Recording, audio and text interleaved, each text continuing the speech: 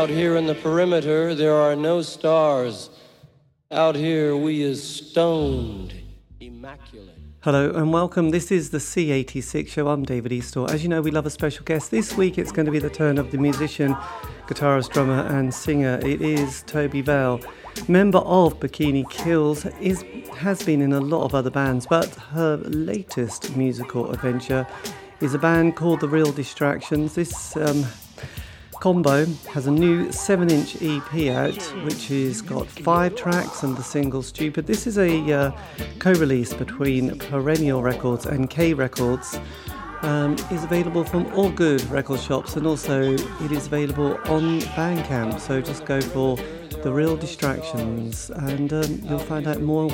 It's a 4-piece band featuring 3 other members: KT on vocals and bass, Ricky on guitar, vocals, Peter on keyboards and drums. It's Toby. Anyway, this is the interview with Toby. After several minutes of casual chat, we got down to an exciting subject that was the early formative years. Toby, take it away.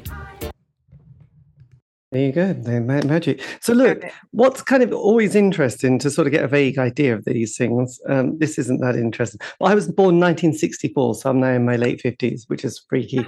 But my early musical moment in life was the glam world, this is in the UK, of people like Sweet and Slade and T-Rex and Gary Glitter. But luckily, David Bowie was my first singer and first love with Space Oddity that had the B-side of Changes. And Velvet Goldmine, I thought all B-sides were going to be that good. I was a bit disappointed after that. But yes, did you have a kind of a musical awakening that happened? I can't really say yes, because my life has been like from day one super surrounded by music. So I don't know about a musical awakening. Probably like the first pop stuff I was really into was the Jackson 5. Right. There you go. Because that would have been sort of the mid 70s that things would have started to sort of filter into your aura. Yeah, I mean, early 70s, really. I was born in 69, but my parents were rock and rollers, Were they? So yeah, so like they took me to a rock festival when I was like 6 weeks old, and I was in this movie of the Who album Tommy. Yes. The album came out before the movie came out, so my uncle made his own movie in 1969, and I was in that as a baby. So like basically there's like no time before music. But I think that the first music I really liked by myself was the Jackson 5. Yes, well, they were great, weren't they? Songs Michael about Jackson. Ben, ABC. You could sing along quite easily and get the gist of it. But did you? So your parents were very musically minded. You're the bohemian. Were they bohemian? They're like working class kids in a like a suburb of Seattle, and it's near Tacoma, Washington, where like the Sonics, the garage band the Sonics are from. Yes. Like Psycho and Have Love Will Travel and all those songs. So it's kind of the same scene as that. It's just like really like teenage dance bands that are sort of like heavy R&B, fast rock and roll, and it's kind of like a car culture, I guess. Yes, blimey, hot rod racing. Did they? Because they would have been in that generation that could, but it doesn't sound like they were. But were part of the kind of the blossom of the kind of hippie counterculture movement of? Yeah, definitely at first, yeah. They had me when they were like 17, so they got very responsible very quickly. So we didn't have like a wild, childhood, like really, but there was a lot of music. Yes, absolutely. And then as you were sort of, when did you sort of, because many of us just stuck to listening to music, obsessively. But obviously, when did you start thinking, actually, I'm going to make that big leap and want to play an instrument? I started playing guitar seriously after I saw the Go-Go's. So that was like in 1982. Yeah, I'd started playing it in school. Like we had a school thing where they let you check out a guitar for 3 months, like basic music lessons, basically. And then I was like, well, I don't know how to make the guitar sound, like the music I like. So then I kind of switched to drums because there was a drum set in my house growing up because my dad's a drummer. Oh, that's so handy. He could have given you lessons. He could have given you some Uh, pointers. So what, yeah, or just like basically, just hand you the sticks and let you bang on things. yes, I know. We all Yeah. get very captivated when we see Karen Carpenter with that little bit of her kind of Buddy Rich moment while singing at the same time, which is always amazing, really. But yeah, so then as the 80s trucked on, see, 83 to 87 for me was the years of the Smiths. God, I loved the Smiths back in those Yeah. days. But obviously you were still quite young. But then by 85, you had got your first, well, you weren't that young actually, were you? You were 16. So I was 16. did you leave school at sort of that age, or did you stay on to college? Um, no, I stayed in school. Actually, like Calvin, at one point, like asked me if I would consider quitting high school and going on tour as a drummer of Beat Happening because Heather didn't seem that interested in touring. And that was around 1986. Yes. Uh, but I couldn't figure out how to make that work. So then we started doing the Go Team more seriously around that time. Yes. And was it kind of amazing being asked by Kelvin to join a band at this stage? Yeah, I was already in a band here, but called Doris with some teenage girls that I grew up with. But I was pretty, I was like a lot more serious about it than they were. So I think Calvin saw that and kind of picked up on it. But also, he had already encouraged me to get a radio show here as a teenager because we have a station at the college that is a community station and it's like open programming. You just have to play 80% independent artists, but you can Right. play whatever you want. So I was just like very interested in music. And so he was like, oh, you should just go there and they'll give you a radio show. And they did. So I already knew him through that My basically. God, you were so confident as a teen. I mean, I was really shy actually, but I was just into music. So Yes. yeah. And how long did Go Team last? Was that a few years and a um, couple of cassettes? until like 1989, we put out, I don't know, there's like 5 tapes maybe, and there's 9 7 inches, I think. Yes, yes, that's all there, isn't it? And then I mean, it's probably a bit different in America, but I know in the UK that was a big moment when the Smiths broke up. 87, it was like a JFK moment. Where were you when you heard the Smiths broke up? But then when that happened, there was kind of the world of there was a lot of indie pop, and a lot of those bands were like, oh, after 5 years, we've just had enough. It's all over. And then Ecstasy came along. So we had a lot of the dance music that started to develop in the UK, with like Primal Scream, the Suit Dragons, the Happy Mondays, and people like that. And then you had the sort of the Pixies and stuff on 4AD and that first, the Bleach album. So what was it like for you in America during that time, seeing this kind of musical change happening? I would say like probably in 86, 87, the Smiths were one of my favorite bands, but then like um I was also like into like hard rock basically. Like so I got really into Led Zeppelin and the Melvins were like the big band here. So that's like super heavy, slow, hard rock. Yes. I didn't grow up listening to metal or anything. I grew up more from a like a pop new wave kind of rock and roll background, like, 60s Kinks, Who, Beatles, Rolling Stones, Clash, then, Pretenders, that kind of thing. But like, yeah, I got really into the Smiths. They were my favorite band for a while. I probably right around when they broke up, they were my favorite band. But so then I was like, I had these two poles of things, like a really heavy kind of like rock thing I was into, but then also like a kind of like lighter pop thing that I was into, and I'd always go back and forth. But Yes. I really like the Shop Assistants. I was completely obsessed with them at the time, and I liked Tallulah Gosh, and I liked Primal Scream. I had one of those creation compilations. Those records were really hard to get over here, so I we would didn't have a imagine. lot of at the radio station. Like Olympia is a small town, and so I remember there's like a 2 hours away, there was like a import store in Portland called the Ooze, and like you could go there, and I think I got a Soup Dragons record there, but it wasn't like that easy to get those records. So I relied a lot on Calvin's music collection, because we didn't have a lot of imports at the radio station either. But I was also into like the Paisley Underground kind of thing, like the 3 O'clock and Salem 66 and the early Bangles and that kind of stuff. Yes. Did people like Green on Red come into your consciousness? Because I remember they became quite big. We had a band in the local scene here. I started going to shows here in 1983 to see live music. And as a teenager, we had a band here called the Young Pioneers, and they were kind of like our Green on Red.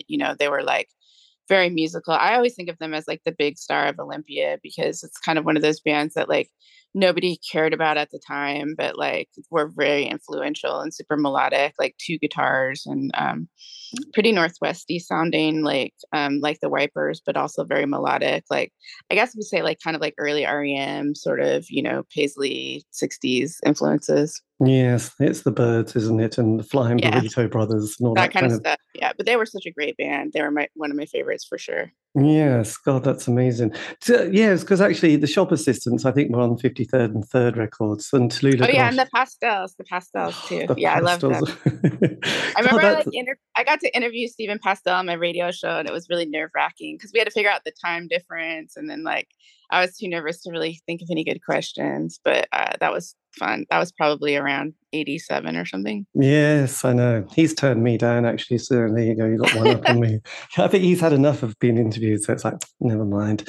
Maybe because it's about the past. He's probably one of these people who wants to talk about the present, which is cool too. Yeah, no, that's absolutely fine. I mean, I guess so. I suppose people get a bit sort of cheesed off with it. But then, so the other thing that really was huge in our lives in this country was people like, Husker Du, the Minneapolis kind of scene. Oh, yeah, I really like that too. And then the Sonic Youth, and there was the Butthole Surfers and Big Black. So all that kind of music was sort of coming through as well. So we were getting very excited. Sure. And obviously there'd been the Dead Kennedys as well. So was your music kind of style changing at this time? Your playing style changing? I very much was super influenced by Beat Happening and the Shop Assistants when I first started writing songs, and also Salem 66 were a huge influence. And there's this compilation that Gerard Cosley from Matador Records put out at the time. He used to do a fanzine called Conflict, and he put out this LP compilation called Bands That Could Be God that had it was like a Conflict fanzine compilation. It came out in 1983, I think, but it had Salem 66 and like all these Boston bands like Christmas and Sorry, but then it also had like Deep Wound on it, like Jay Mascis's hardcore band. So that record I was totally obsessed with and would play at the radio station all the time. But yeah, so like Salem 66 influenced my guitar playing in the Go Team, and my singing was like I was trying to go for like a Shop Assistants, Heather from Be Happening kind of like soft, poppy kind of voice at first. Yes, my God, it's good. And then sort of how did this sort of, because the changing of a decade seems to always have a certain significance, and for you, this is when you sort of formed Bikini Kills. Well, not you personally, but how did that sort of come together? That sort of formation.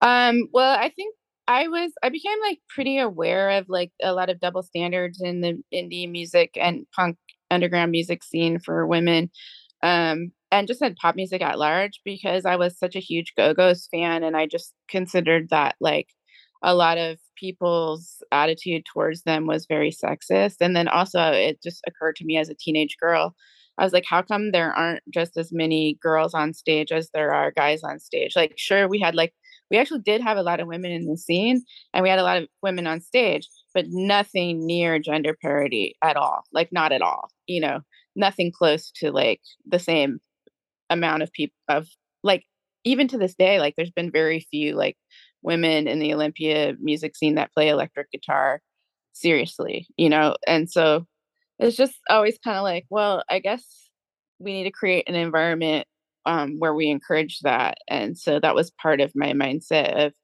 intentionally starting an all-girl band as a teenager.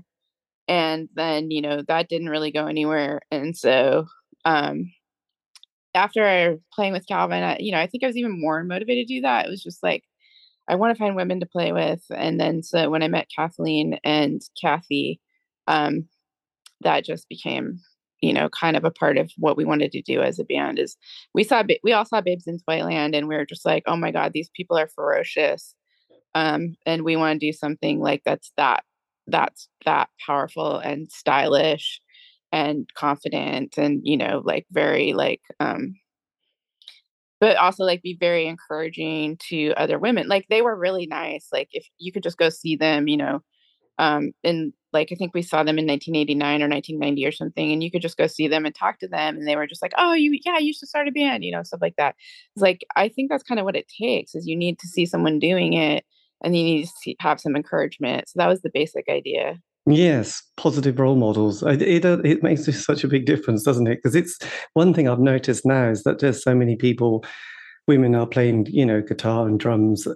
It seems to be Yeah. constantly on my Instagram feed. I'm always seeing, Yeah, but like there's still like in my thinking, like we still haven't had the impact in the same way that guys have, in a way, like because like it's like we have a lot of solo musicians, and then we have like a lot of women like in bands, but there haven't really been that many all female bands that work as groups that have had like chart success or mainstream success, like work as groups. Like that's why I'm really excited about the Linda Lindas, actually, because they're the youngest member just turned 12.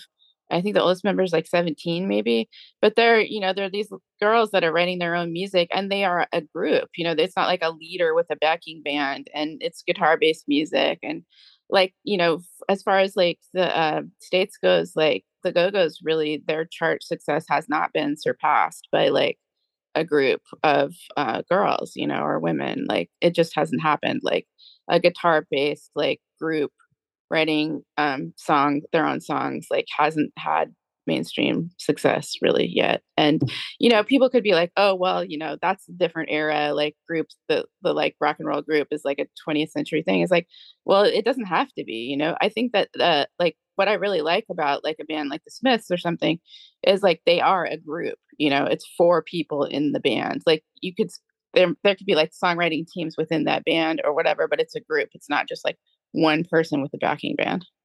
yes, this is true. I think I heard one of the members of that band you just mentioned, was it Linda Linda, being interviewed by Elton John on one of his kind of radio shows. I think they were just off.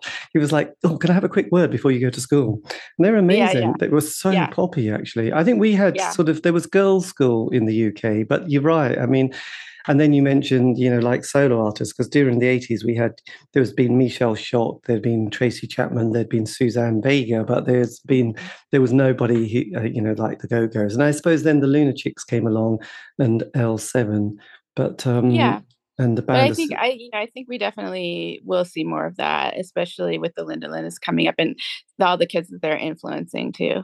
Yes, I think they will just have to do a lot more work on programming festivals, really, to try and sort of make that representation much more equal. Yeah, for sure. Because that's kind of an embarrassing thing, really. So did you have a particular, when you started Bikini Kills, did you kind of sit down as a band and sort of work out some sort of manifesto at the time?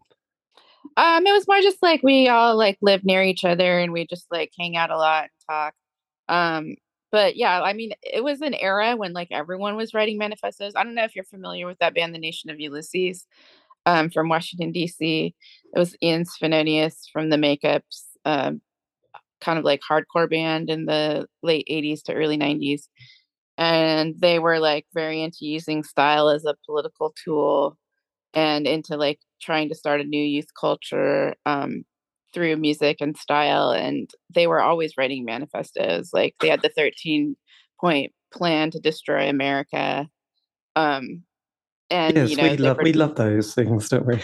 They were talking about like gentrification and like how drugs like can, because they come from a straight edge scene basically, but they're talking about how like the commerce of drugs can like pacify people, pacify the working class, so that like people are not like organizing to advocate for themselves, or have a revolutionary struggle or whatever. They were like making all these kind of like political statements, and it was like we're kind of like influenced by that, like how to use style and political ideas and like visuals and like having pamphlets or fanzines at our shows or flyers with ideas on it to like encourage mostly girls and young women to participate in the making of culture, because we had this idea that if more girls and women participated in the making of culture, like through starting bands and stuff, that we could actually see some real social change. Because like being in a band is a way you can like actually change what things mean, Yes. like using symbols as a language or whatever. Like we saw that with punk, we saw that with rock and roll. And so at first, like with what ended up being called Riot Grrrl, like at first we were just like, let's just start a whole new youth culture, like how do we do that? And so we were trying to do that kind of, but then it sort of became like more of an activist-y movement a little bit. But that's cool too. Well, which I think is quite interesting, because there's been a lot of archiving recently on the music press, and it's Yeah. interesting that it was all basically written by men. I know there was a couple of women, but mostly the language and some of the attitudes. When they've gone back and looked at the archives of the 70s and 80s. I mean, there was a bit in the 60s, but it is really shocking. It's terrible. People are really embarrassed by it, aren't they? The kind of language, the kind of attitudes to women in bands. So there was a huge fight. I mean, I think people forget what it was like back then, that it was like it was a boys' club, wasn't it? The music papers was a boys' club, really. Yeah, and I think that people are just like used to the culture that is natural to them, so they don't necessarily question it until it becomes an issue. So it's like when you go to a show, like every time I go to a show, I walk down the street, I walk into the room, I'm like, are any women playing in any bands tonight? And it's like, if the answer is no, I'm just kind of like perplexed as to why, because it seems like that seems like just, oh, that's just how it happened to be, that we just happened to like not have any women on the bill tonight. And it's like, well, it didn't even occur to you that that's kind of strange.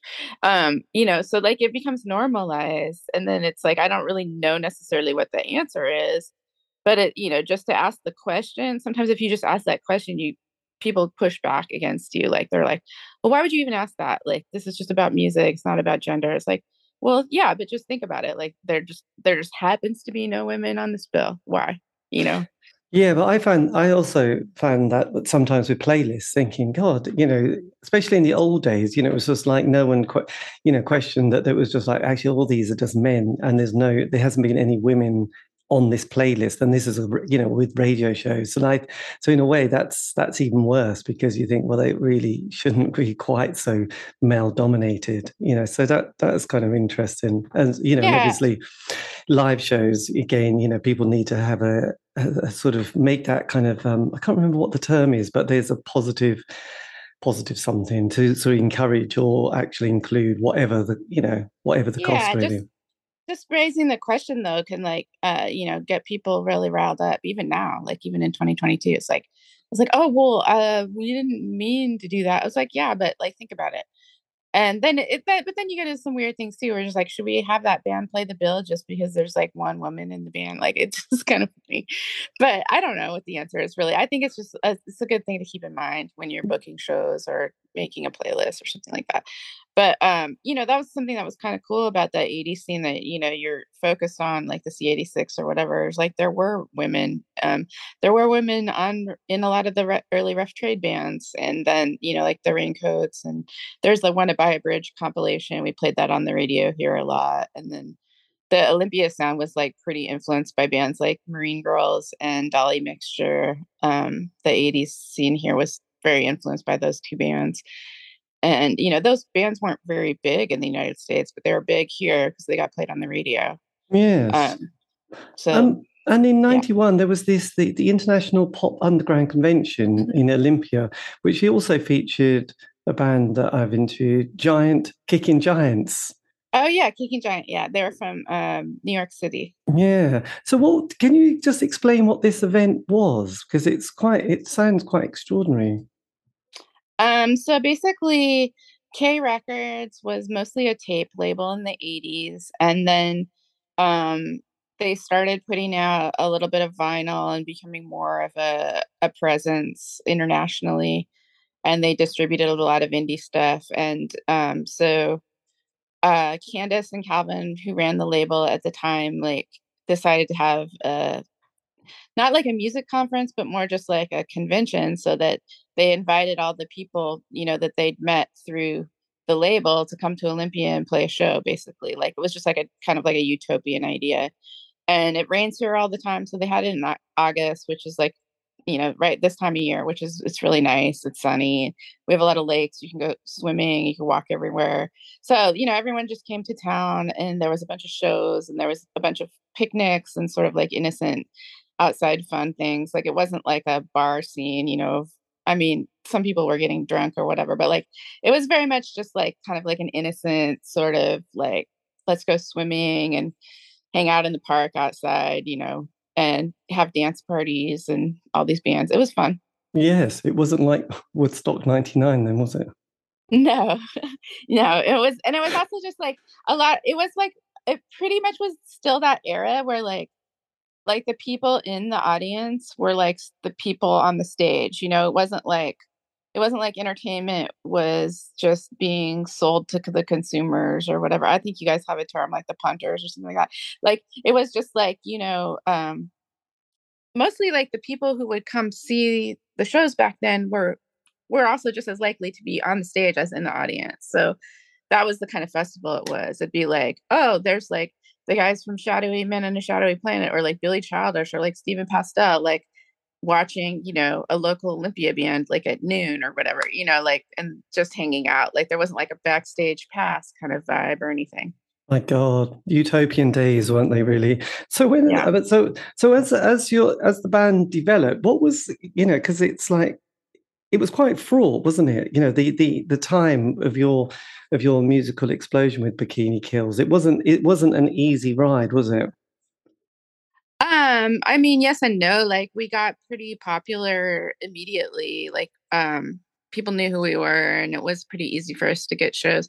We actually ended up moving to Washington D.C. for a little while, and I think living on the East Coast made it easier to be in a band full time, because there's more places to play. Olympia is really geographically isolated by like mountains and mountain ranges, and long drives to the next town and stuff like that. So if you want to play anywhere other than Seattle or Portland, you have to drive like 8 or more hours, more like 12 hours or whatever. Like Yes. it's like 17 hours to even get to San Francisco, which is like the nearest big city, basically. God, it's All right. always embarrassing when I've spoke to people in America. I go, oh yes, we had to drive 6 hours to go to a show. And I was thinking, my God, there's a couple of shows I didn't go to because it was like 60 minutes away. It's, oh no, that's terribly. Yeah.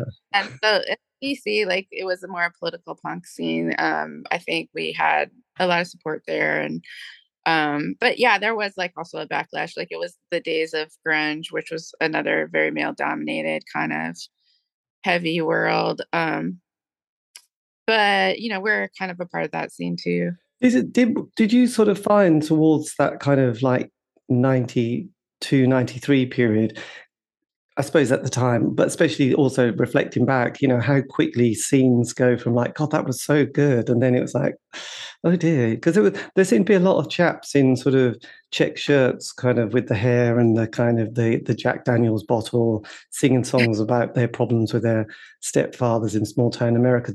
Was that quite hard work at times for you in another band?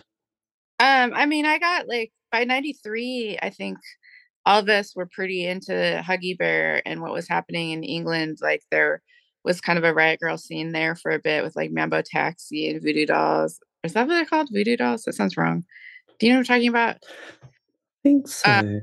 I remember that on that stage there was people like there'd been a band called there was Silverfish that was fronted by Leslie, and then there was the Faith Healers that were very good. But there like Corner Shop was on Ouija, and those kind of bands like and we were really into the Head Tees and like Billy Childish kind of stuff. Which I still am into that. I like garage, like 60s kind of stuff. I'm with but you. yeah, I think we were by 93 just like really focused on Huggy Bear. Yes, absolutely. And what was it like coming to the UK for the band? It was really fun. It was really fun. I always wanted to go there, and I always liked the music from England and stuff. So we got to go to record stores. Like I remember going to Glasgow and Edinburgh and just like finding all these 7 inches, like, oh, here's the first Buzzcock 7 inch, $4, no big deal, stuff like that. And, and like, fall records that I never knew existed, or, just stuff that like, because it wasn't, the things weren't so like easy to know, like you might not know someone's discography, even though you're like a big fan of their band. So, like you might be like a huge Buzzcocks fan, but not even have any idea what the singles look like, Yes. So that was exciting, just even to see the records. So record shopping, yeah, we got it really into Dexy's Midnight Runners on that tour. My God, the Young Soul Rebels is one of the great songs of all time, isn't it? Yeah, we got really into that band. I had previously disliked them because I didn't really have a context for it, but Huggy Bear really got us into that. And then Comet Gain was just starting around then, and Comet Gain, I think, are one of the best bands ever. And so we got to be a part of seeing the early Comet Gain shows, and we met some of the people from Tallulah Gosh too. They were in Heavenly then, I think. Yes, right? Amelia Fletcher. Yeah, so we got to meet her, and that was great. That's what's so great about so many of those scenes is that Amelia's still sort of putting out lots of records and compilations, and yes, she's even with her chap Rob has started a record label as well, which has been very exciting, and done a sort of a collaboration with the guy from Swansea. Oh God, I can't remember it now. But anyway, we get the gist. I remember too, like being like in a cafe, or like whatever you call them, you call them a cafe over there. We're like in, like a diner kind of cafe, like coffee shop place. And I remember like David from Comet Gain, like he's like talking in like Cockney rhyming slang. And I was like, you're just making this up. Like, he's like, no, this is a real way that people talk. And he's like wrote it out on a napkin for me. And I was just like, no, I just think you're just making this up. And then he also like told us that like, people called like Tallulah Gosh and Heavenly, this is funny, they call them oh wait, my phone might die. They call them twee or whatever, and I was like, I don't even know what twee means. Like, what does that mean? And I remember him, and I was just like, are you just making this up? Is this a real word, twee or whatever? Twee. Like, yeah, I heard that word until 1993. Yes, well, it was to do with that record label, Sarah Records, and because they were quite an introspective. A lot of the artists seemed to be introspective and quite sensitive. People in a lot of the music press put them down as being twee and shoegazing and stuff like that. Right, but it was considered an insult at the time, right? Is that right? It was kind of, yeah. It was a little bit of an insult because in what way was it an insult in your point of view? Because so if you say, "Oh, that's twee," I suppose it's a bit fey or a little bit weak or a bit, yeah, somehow it's nothing gutsy. Like it's feminine, right? Pardon? It's like coded feminine.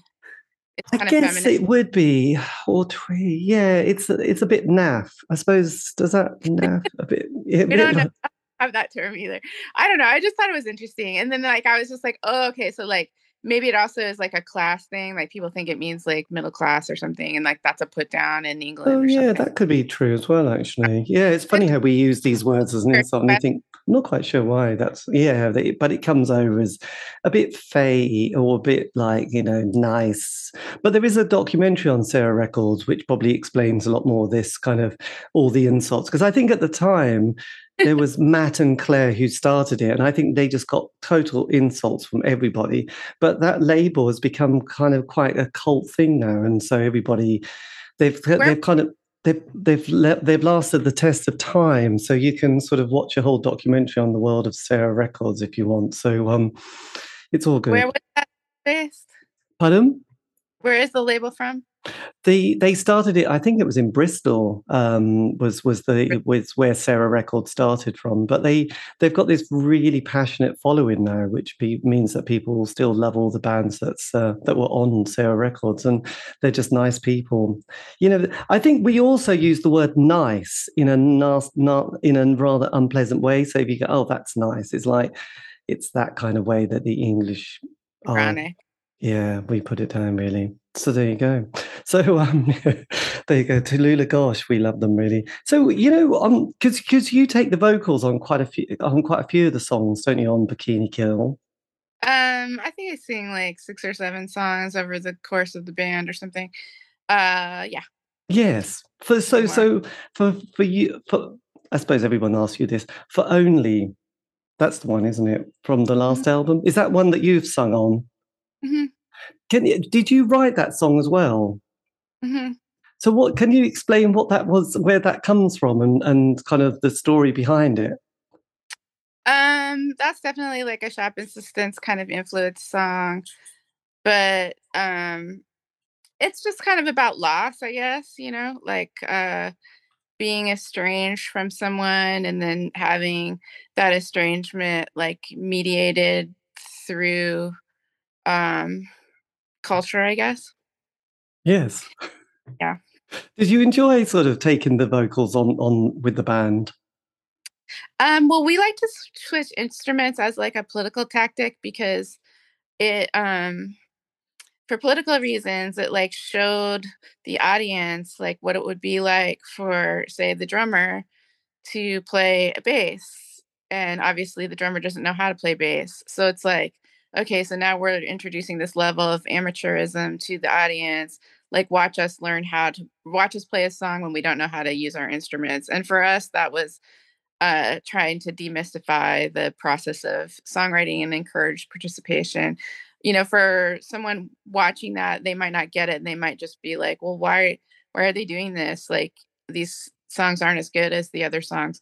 But actually, they are kind of just as good because they have like a rawness to them that is interesting. I mean, I always like say like, I like good singers and I like great musicians, but I don't think being a good singer or a great musician has any direct correlation to being able to write a great song. I think anyone can write a great song, and any voice or any person with any ability can create a musical can use their voice to express something that is valid, like, so I think that's kind of what we were trying to do, is like encourage people to participate in the making of their own culture by showing that you could just play you don't know how to play and still write a song that's like worthwhile. Or even if it's not worthwhile, you could do it in public and you might fail, and then someone in the audience might be like, I can do better than that. Actually, that was quite interesting because I think when David Bowie recorded "Boys Keep Swinging," they couldn't quite get the essence of that song, so they all sort of moved one place along and played someone else's instrument to sort of just give it a bit of a looser feel. Because I think it was Yeah. just like, this is just too slick. We need to make it looser. So actually, that was quite an interesting tactic or idea that they had. And it's also quite interesting because once every 5 years, I think about every 5 years, there's a TV documentary where they'll try and talk about sort of writing this classic song. So they'll get this, the writer of the time, then they'll get a great vocalist, and they'll get a great producer and a great guitarist, and they spend an hour making this documentary, and then they end with this kind of the song that they've put together that's going to be a classic because it's got all the right bits, and it's like the most boring song you've ever heard. And you think, I don't think they should have bothered. So it's interesting, isn't it? What makes that kind of a classic track? Because it doesn't Yeah. come from having the best producer in the best studio with No. And obviously not all songs are good songs, but it doesn't really matter. It's still a part of the conversation, I guess. Yes, absolutely. And what happens to you? How do you then sort of navigate the next period after your time with Bikini Kills? Well, I worked at the label Kill Rock Stars for about 20 years. And so that was sort of my focus as far as I did more like behind the scenes stuff, but I still played in local bands. I was in I started a band called Spider and the Webs, and we self-released a few tapes and toured Europe and the United States a bit and stuff. But like I kind of had a job and was in school and didn't have the ability to tour full time anymore. But then I don't know. I've been playing like I've been in so many bands and I've been playing music my whole life. So to me it didn't really end. But I guess like as far as being in a very public band, Bikini Kill is definitely the most full time thing that I experienced. but yeah, like you contacted us about the Real Distractions, which is a local band that I played in for a couple of years. And, that's a perfect example. It's like K Records is like very dedicated to documenting the international pop underground, and Perennial Records is it was a co-release with Perennial, is also more focused on that and a local Olympia band. So it was a co-release, and we're really grateful to have that come out, and it was a very fun band to be in. Yes, with your 5 tracks, which I've been playing for the last couple of weeks, which sounds amazing. How did you start right? Was this a band that was around before the dreaded lockdown, by the way? Yeah, so basically after 2020, like Ricky moved to Tucson and KT moved to Seattle. So it's just me and Peter are still living here now. But so we didn't get to play any shows yet since the record came out, but we hope to do that at some point. I don't know how likely it is. Everyone's in different bands. Like Peter, who's our keyboard player, is a great, like world-class songwriter in a band called the Monoreels. That's has been his project for basically his whole life. And he's just made a great album. God, what is it called? I'll remember in a second. But yeah, the Monoreels, you should check them out. And he's working on their next single. And then Ricky, he was in Rick and the Pigs, obviously. That was like his band. And then now he's in Tucson. He's in a band with his best friend, Andy Pugh, and they're called Class. And Right. that their demo came out on Feel It Records recently. It's power pop, more power pop, I would say, with 2 guitars and 2 main songwriters, and vocal harmonies and killer arrangements. They're just great, and that they've only put out a 5-song tape, and it's getting played all over the world on all these different underground radio stations. It's got some momentum behind it, so they're going to do a follow-up LP on Feel It, and then I think they've already got another one like fully written and maybe even recorded. But yeah, that band's really great and excellent guitar playing. Yes. And then KT, who is our singer and bass player, she has been playing with a band called from Seattle called TV Star. And I don't know, to me, they're kind of like a Paisley Underground theme, but like maybe a bit like Creation, like Oasis kind of sounding. Yes. And she's such a good bass player. She's like the youngest member of our band. And it was The Real Distractions was one of her first bands. And she's about to make a new solo album. So she's about to start recording that. And I think that'll be great. And then obviously I've been on tour with doing the Bikini Kill reunion shows, but I also have an album coming out on K and Perennial by Morgan and the Organ Donors, which is probably won't be out until like March at this point. But that'll be on K and Perennial, and I play drums on that. And that's James from Spider and the Webs and his wife, Sarah, and our friend Olivia, who was in COCO that were on K. Anyway, so that's coming out. And then I also have just released a whole album. Do you know who Skin Teen are from the Riot Grrrl scene? No. Okay, so Skin Teen were like a Huggy Bear adjacent band in the 90s, and Layla Gibbon was like in that band, and she was a teenager then, like about 16 years old maybe, and they did a Peel session and everything. They're really great. Skinned Teen. And so yeah, Layla and I since about 14 maybe, I can't remember when we started playing in a band together long distance called GSP, or Girl Sperm, and that is with Marissa Magic, who's like a noise guitarist. So we have an album that came out on Thrilling Living in 2016, and then we had one that just came out now in 2022.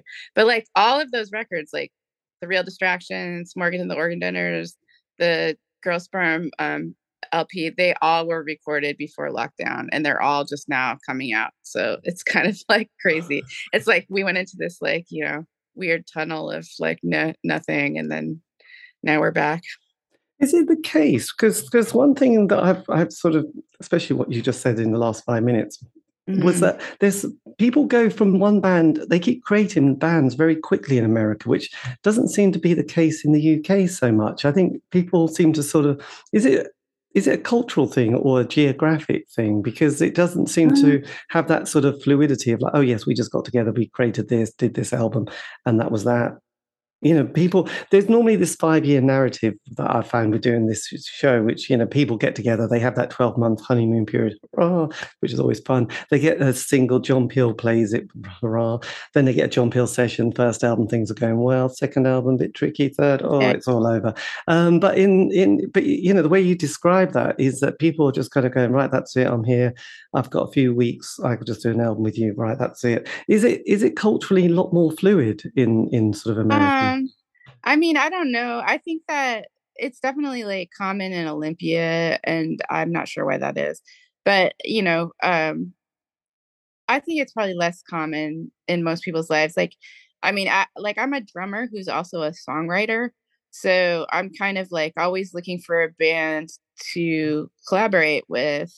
And everyone usually needs a drummer. Like drummers are, kind of hard to find, I think, good drummers. I mean, there's like a lot of people can just like kind of play drums or whatever, but I would I would say with confidence that I'm probably an asset to to like a minimalist, like loud kind of rock and roll band at this point. So I'm always, like I need to rehearse. So I'm always looking for people to play with. And then, if I can collaborate on the songwriting, then I'm pretty satisfied. Yes. So is it the case that people get to the right, let's not mess around here. Let's write some songs, get in the studio, release it, because suddenly someone's going to disappear before we know it. Is there an urgency is there an urgency in America? Because it doesn't seem to have. I don't know. I mean, like it's pretty easy in Olympia because there's, like I had a basement for the whole time all these bands were going on. I had a basement where my drums were, and like people would just come over, and then there was a recording studio right next door to my house, and my friend would just record us basically for free or for like very little money. Yes. And so it's just, I think it's kind of access. Like, if you have access to the space to do it and the time to do it, then you can do it. I think most musicians like collaborating. Yes. And you seem to have navigated all the ups and downs of rock and roll relatively well. I mean, did you have you sort of did you have a good sort of self-sufficiency, or did you have a good self-preservation? Were you able to sort of deal with all the ups and downs that comes with such a sort of interesting career? Well, most of the stuff, as I've said, is just kind of like not super public. It's more of an underground existence. Like I was working at a library for, a lot of the past 10 years, but I had to quit that job in order to do the PD Kill tours. So I haven't gone back to that. So I have a lot more free time or whatever. But yeah, like a lot of those bands don't really exist in the public eye of scrutiny or like touring or, any of that. It's more just like we play Olympia or, we'll play San Francisco or we'll maybe play some shows when the record comes out or whatever. But yeah, Yes. Girl Sperm is really an interesting band because I play drums and I sing in it and I'm a songwriter. Like it's an equal collab. It's two guitars and a drummer, and all three of us sing and write the songs. And so that was a really fun band to be in. Yeah. So with the Real Distractions, I actually it's slightly blipped there. Is that a project that has now sort of like you've done it with the 5-track EP that's come out, or is there still more material that is going to happen? We recorded all of our songs. If we ever managed to all be in the same place at the same time, there'd probably be pretty easy for us to write more. But I think it started really as a collaboration between Ricky and KT, and they're both really strong songwriters and really strong players. And I think whatever they do will be great. And then I would also say Peter's, he's a genius. He's like a Brian Wilson level pop genius. You should really check out the Monoreels. I think you'd probably like it. It's very serious pop music, very orchestrated and um, very, very serious. He works on the details and it's like his lifelong kind of thing. And he's our keyboard player. So we had that bring, his expertise as not only like a great songwriter, but also a rhythm player because he's actually a really great drummer too. Yes. And, I've never collaborated with him in a band, but we're really good friends. So that was really fun. Yeah, absolutely. And how did you navigate and cope with the lockdown period? Was it a time where you were able to get on with projects, or did it feel quite? No, I completely lost it. I was just in my apartment for like, waiting to go on tour because Bikini Kill was supposed to do the reunion tour starting on March 13th, and like March 11th, the governor like locked down the state. So it was canceled like basically the day before, and then it didn't even start until 2022. So I just kind of played guitar a lot, and didn't really have much going on. I was playing drums to records though. That was pretty fun. Like Yes. on my headphones. I think I should say I learned a lot about how to play an instrument, but I really didn't write very many songs or anything. And I didn't do any of these things that other people did where they're like collaborating, long distance with digital files or whatever. I didn't do any of that.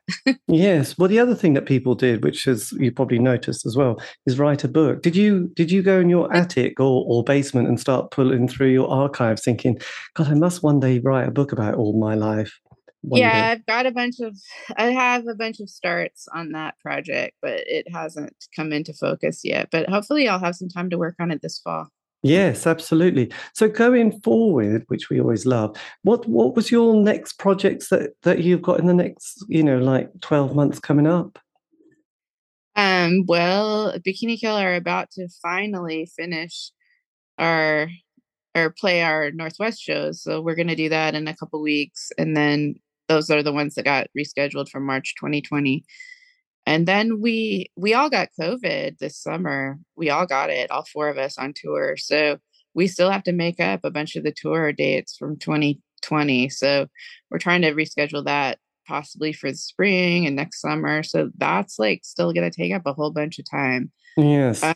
Because people have already bought tickets to those shows, so hopefully we'll be able to redo the ones in England. Like we were supposed to play the Roundhouse and I had COVID and that just got canceled instead of postponed. So hopefully we can redo it. I'm not sure. Has everyone recovered kind of fully from their COVID Yeah, I moment? mean, I'm still really tired, but hopefully, hopefully we will be making full recoveries. Yes. And if you could have said something to like your 16-year-old self starting out in this interesting life and path, is there anything that you would have wanted to have whispered in their ear as they were about to sort of launch themselves into adulthood? Um, I think like the only thing I really regret are the times that I didn't prioritize playing music. I would say practice your instrument more. Yes. Practice guitar every day, not every other day or whatever. Yeah. And did you sort of Practice does help. and did you sort of grow to love the guitar as much as your drums? Yeah, I mean, I've always loved the guitar. I got a Fender Mustang um in I don't know, really young, like 1983 or something, and I still write songs on that. I just got a Telecaster, so I'm really excited about that. I hope to do some recording. I've never done a solo album, so I don't know if I will or not, but hopefully I could do some demos at least. And then do you know the band On K and Perennial called Ribbon Stage? No. They're a new group. I think you would like it. They're very influenced by the Shop Assistants if you like them. I think they are.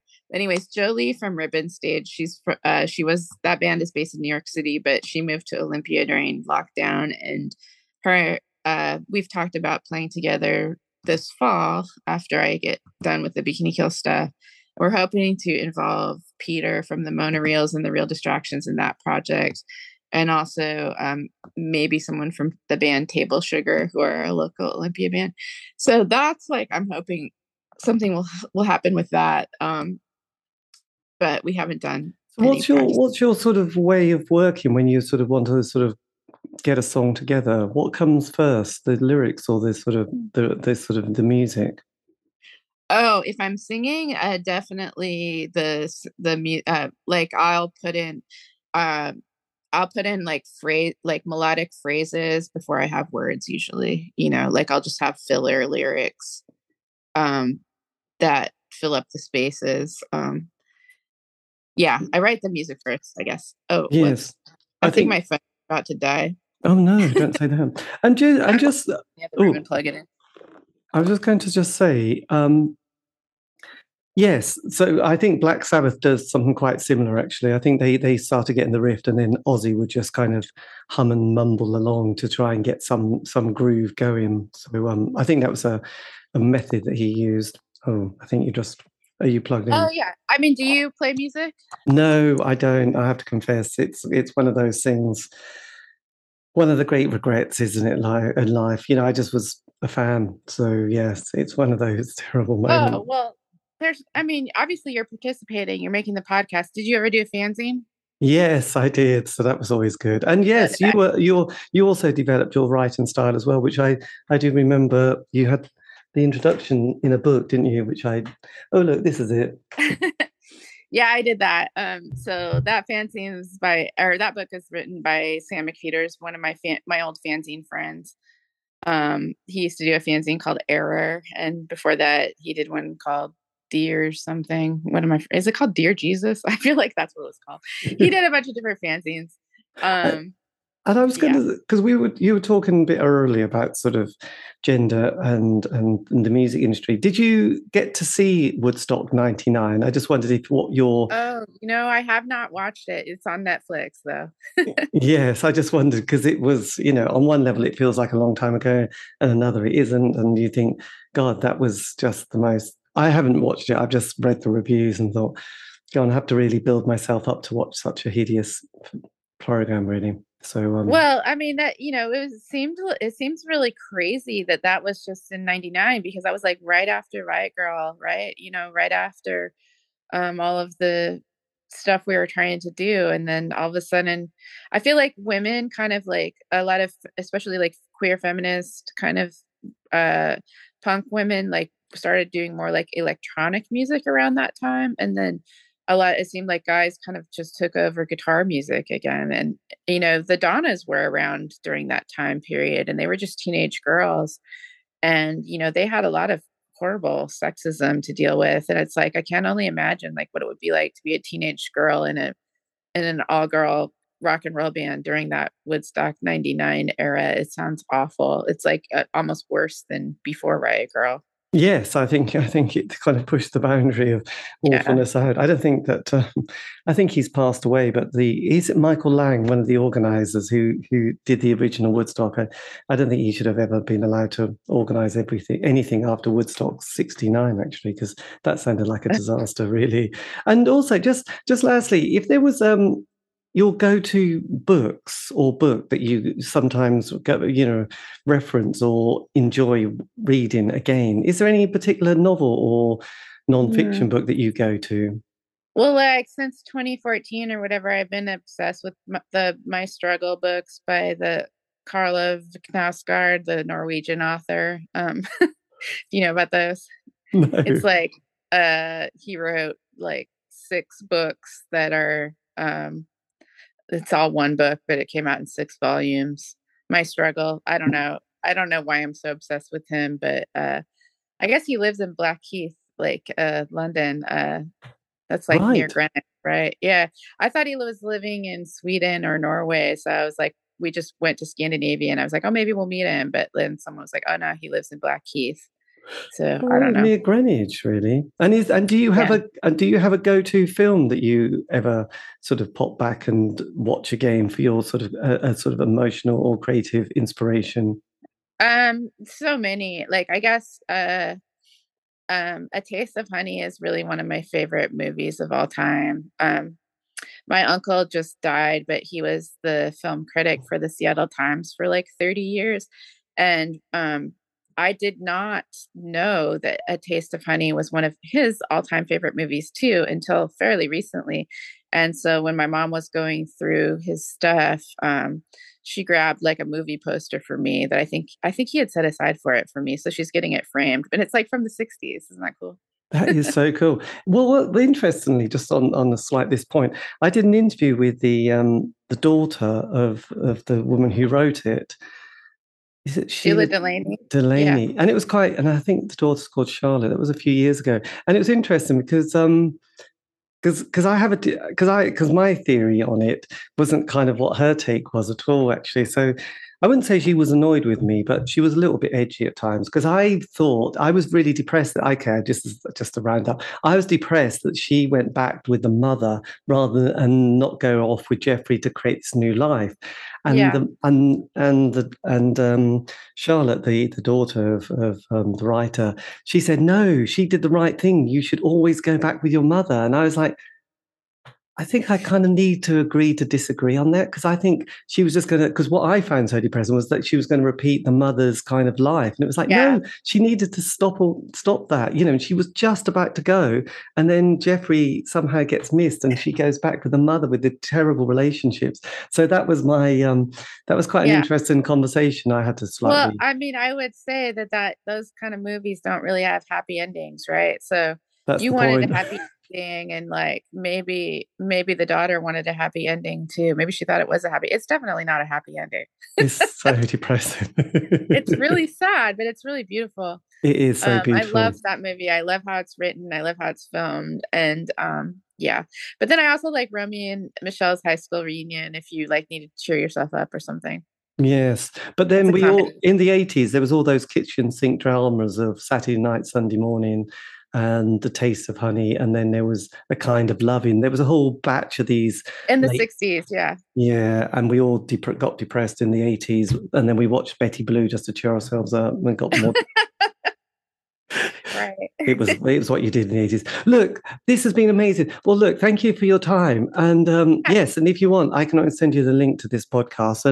And okay. Yes, I love the latest musical creation, the Real Distractions. So that's fantastic. Well, oh yeah, and so don't forget, Peter's band is called the Monoreels, and the album that I was trying to remember is called Without Love, and it's so good. It's so beautiful. You should really listen to it. Yes. And Ricky's band is called Class, and you can get that on Bandcamp, and it's on Feel It Records. And then KT's band is called TV Star, and she's making a solo album. So hopefully people will check out all those if they like the Real Distractions. And we all love each other. We're really good friends, and we hope that someday we will be able to play music again.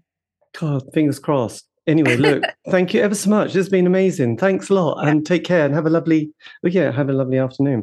Okay, thanks for your time. Take care. Bye-bye. And that, dear listener, is the end of the interview, just in case you were confused. I know, I love to leave that little bit in at the end. The English, we love to fumble over things. Anyway, look, that was Toby Vale from Bikini Kills, and also her latest musical combo, The Real Distractions. Do check it out.